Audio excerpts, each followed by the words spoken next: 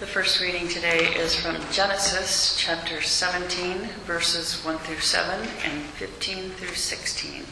You'll find this on page 12 in your Pew Bible.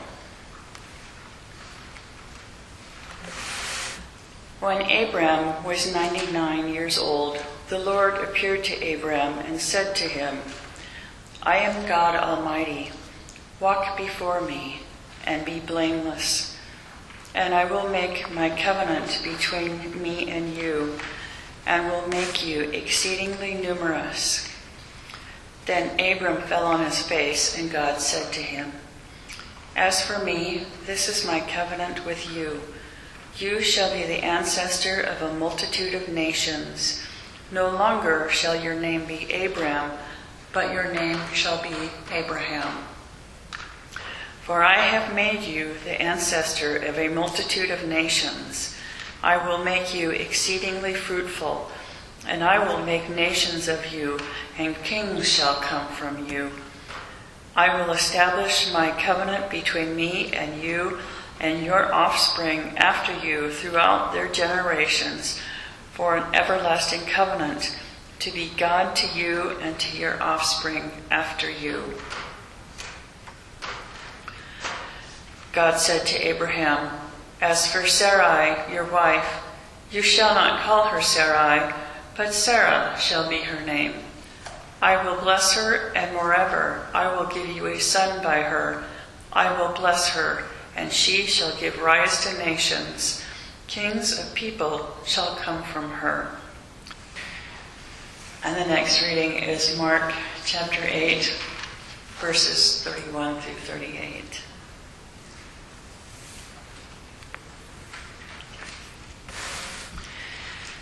Then he began to teach them that the Son of Man must undergo great suffering and be rejected by the elders, the chief priests, and the scribes, and be killed, and after 3 days rise again.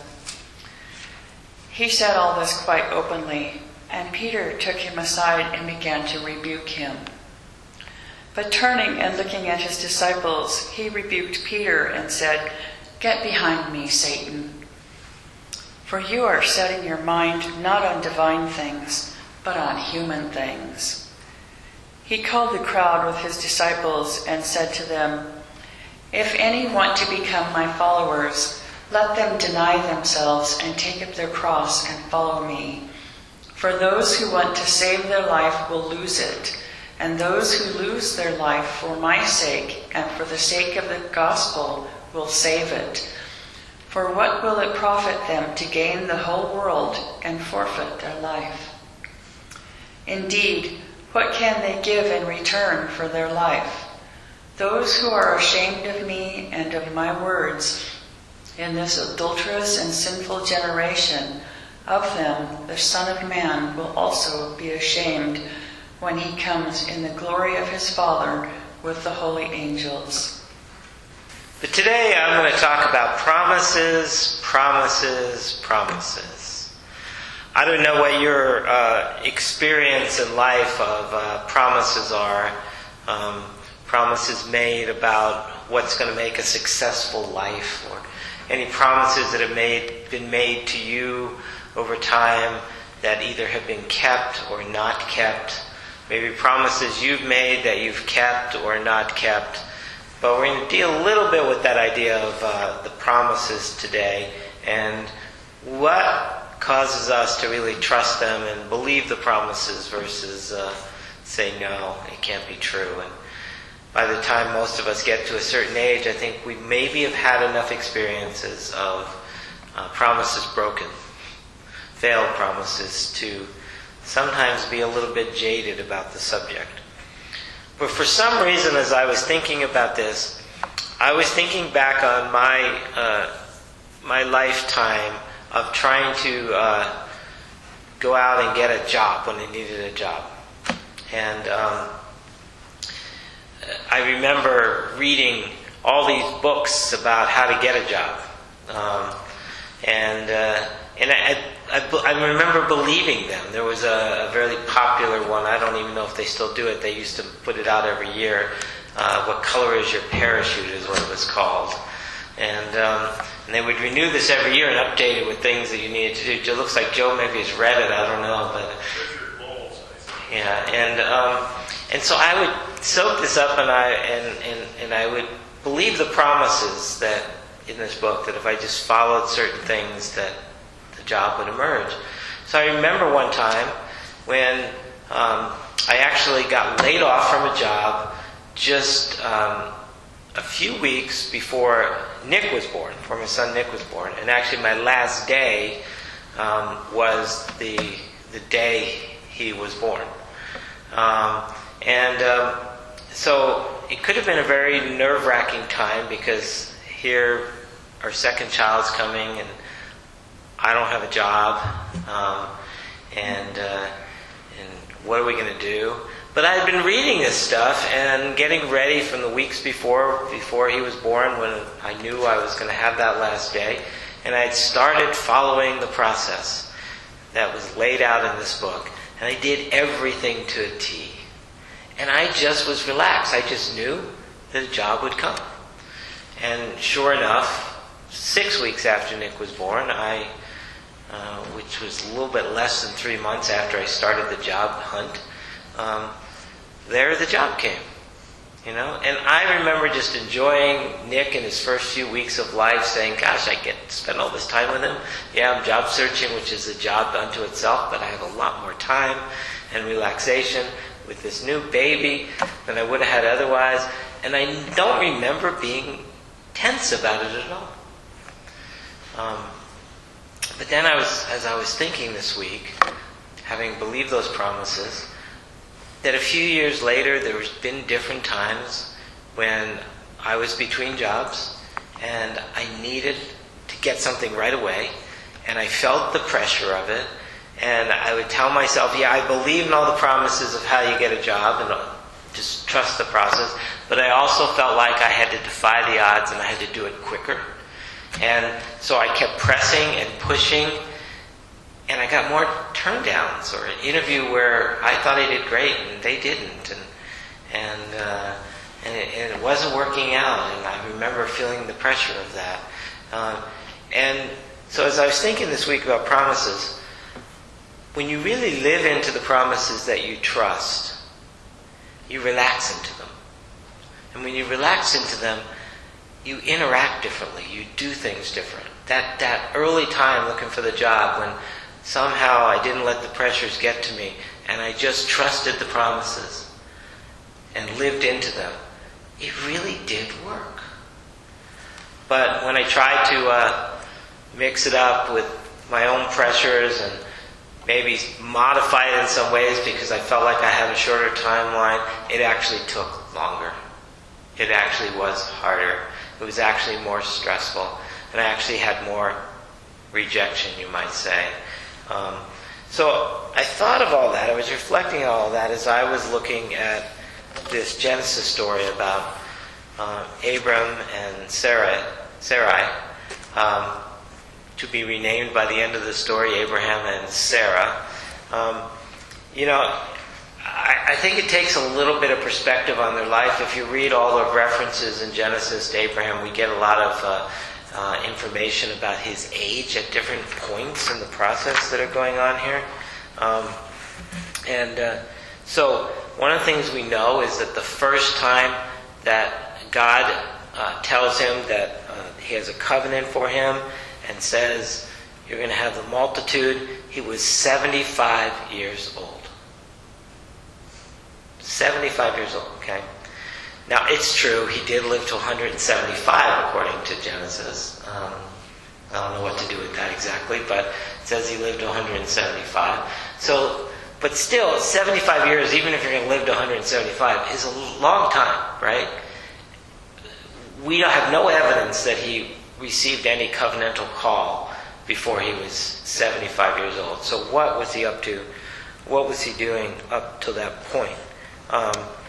So he gets that covenant call, but what he also knows is that his wife Sarah is barren.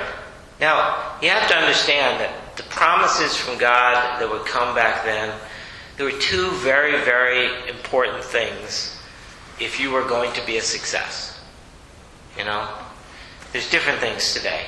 But the two very important things, as a man, be clear, was that you would have land and you would have offspring who would inherit and carry on your heritage and continue to build it. Those were two very important things. And Abraham is promised these things in the covenant. And he's promised there's going to be multitudes. But he's got a barren wife. What is going to happen? Well, 10 more years go by. And Abram at the time, is now 85. And Sarah comes to him and offers her slave. We won't get into the slavery question right now, but her slave, Hagar, says, I can't help you. So, this has been going on a long time. So, maybe that's where your offspring needs to come from. Doesn't work out real well in so many ways, and that's another story, but Ishmael is the one who comes from that. And there's a whole story about the line of Ishmael and as part of the land of Israel. But now, Ishmael is born when Abraham is now 86. 13 years later, he gets another promise from God that Sarah is going to give him an offspring. So just think about this. I realize we can't necessarily relate to the situation back in this kind of a culture where these things were important then. We have a different measurement of how these things work today. But just imagine receiving promises and waiting decade and another decade plus, and it doesn't seem to be working out. At what point do you say, this can't be true? There can't be anything to this, right? Have you had those things in your life? And it's one of the things during this Lenten season that I'm hoping we can do, is we can look at the promises about our life that have come to us. Maybe it came to you in prayer, but maybe it came to you through parents or through mentors or through other readings and study you did or your own reflections or whatever, and you set out on a course to live into those promises. And you went long periods of time with no evidence those promises would ever become reality for your life. So this is what's going on for Abraham and Sarah. A lot of years in between. And so finally, when he's 100 and Sarah is 90, Isaac is born, and that's another whole story. You know, the line is passed now from Abraham to Isaac, and this is the first moment when Abraham is 100 years old of the promise being met by actual, real, touchable reality, right? And he lives for another 75 years. So all of this, if you can put aside things like the slavery issue you have to deal with in that story, and a few other things about the priorities that we view differently in our world today than they might have viewed. But the question really has to do, because it really is a question of our core humanity, what are the promises you believe about this life?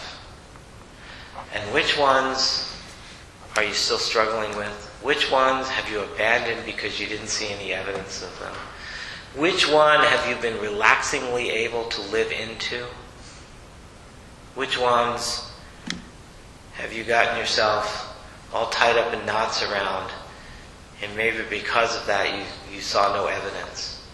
If you go back to my job stuff, when these promises happen, you have to when you buy into them, you have to trust them enough to relaxingly live into them. If you don't, we sabotage them ourselves by our own thoughts, by our own actions. So now we come, with that in mind, we come to Jesus. And we come to this reading in the 8th chapter of Mark. And Jesus is teaching and pretty much giving promises about what the reality of life is like and is going to be like because of what Jesus is doing. And it is Peter who can't deal with it. He can't deal with the fact that Jesus sees the reality of what's going to happen, that he is going to suffer, he's going to die. And he even says, after 3 days, rise again. But I don't think Peter quite hears that because he still doesn't want this scenario. He doesn't want this reality. So he rebukes Jesus. And he basically cannot accept it. And so he gets rebuked back by Jesus, who says, "Get behind me, Satan." Which is really language to say, get behind me if you're not going to deal with reality, if you're going to create your own reality, then these promises can't come true. And everything that I've come here to show you the way for, it won't happen. Because you're dealing with something made up over here instead of what is really real, the real promises that come from and flow out of the unconditional love of God. So, as we go through Lent, we lead ourselves towards that Holy Week. We lead ourselves towards a commemoration of those events in those 3 days, from the time in the garden, and the time at the Last Supper, the time of arrest, and the time being tortured and brutalized and walked to the cross, and dying on the cross, and the silence after that. Holy Saturday, nothing, no events, quiet. And there are the promises all gone. And then the new hope that arises on the Sunday. So here's the deal. As followers of Jesus, the question is for us whether we believe in the promises and are willing to walk and follow the path of Jesus. Now, the promises don't have to do with anything magical. They have a lot to do with the reality of how life works. And the reality of how life works is that you must lose your life before you can gain it. You must be willing to walk the path through suffering, through rejection. You must be willing to risk everything that you had imagined dying while trusting the promises. And when you do that, that is when the promises will come true. That's when you're able to rise again and see the new day and the new light. So, back to my job thing. I trusted that whole process. I trusted that there were going to be days that didn't work out. There were going to be failures. There were going to be rejections. I trusted all of that first time through the process. And so, you know what happened? I didn't sabotage anything. Because I guess I didn't get that job because I wasn't supposed to get that job. Whereas later on in life, when I felt the pressure of having to get something right away, I didn't get that job because I'm no good. I didn't get that job because maybe I'm supposed to start a whole new career, you know? Maybe I don't have the skills anymore. Maybe I've lost, maybe all of this. And then I would cycle in and dig in harder to try to get the next job, hoping everything I just thought wasn't true, but still thinking it was. So we spend a lot of our lives wanting to believe the promises of God, wanting to believe that we're unconditionally loved by God, wanting to understand the reality of the process of what that means, that does not mean we get what we want in every moment, but it means that our lives are transformed when we understand we are unconditionally loved, and we are therefore able to love. It's not a transactional thing that guarantees certain results in certain situations, but it is something that leads us to the fullness of life as followers of Jesus. But we spend a lot of our time sabotaging that because we feel other pressures and other kinds of realities come upon us, and maybe sometimes even other people say, don't believe that stuff. You can't do that. You have to try a different way. It's not going to work. It's nice that you go pray, and it's nice that you do these things, but in the end you got to be real and you got to be practical, right? And so the promises get eroded, and we stop living into them. So Lent is a time for us to look at that cycle in our lives, to look at what are some of those promises. What are the ones from God, from the reality of love in this universe, that we have believed in, we have hoped in, but we have sometimes not lived fully into? What are some of the false ones, like the get behind me Satan ones, that we have hoped would get us through the moment, but in doing, we have sabotaged the very core of who we are and the very reality of what is true and authentic and deep in our own lives, in our own being, in our own identity. Lent is a time to reflect on those things, to slow down enough to take a deep breath, and to renew the promises of God. To renew the promises that go back to Abraham and Sarah, and come through all the promises of Jesus with his disciples that have come to us this day. And to recommit ourselves to some habits in our life that help us get back to the basics with these promises. What is it going to take so we don't sabotage ourselves in the future? What is it going to take so that we can understand what it means to truly live into these promises of God? And where is it that I need to be willing to lose my life so that my very life can be saved? Where is it that I need to do that? This is at the core of the Lenten journey. This is the core of what these scripture passages are about today. So may our hearts and our minds be open and honest in this Lenten season, that all the promises of God may live through us with fullness as we approach Easter.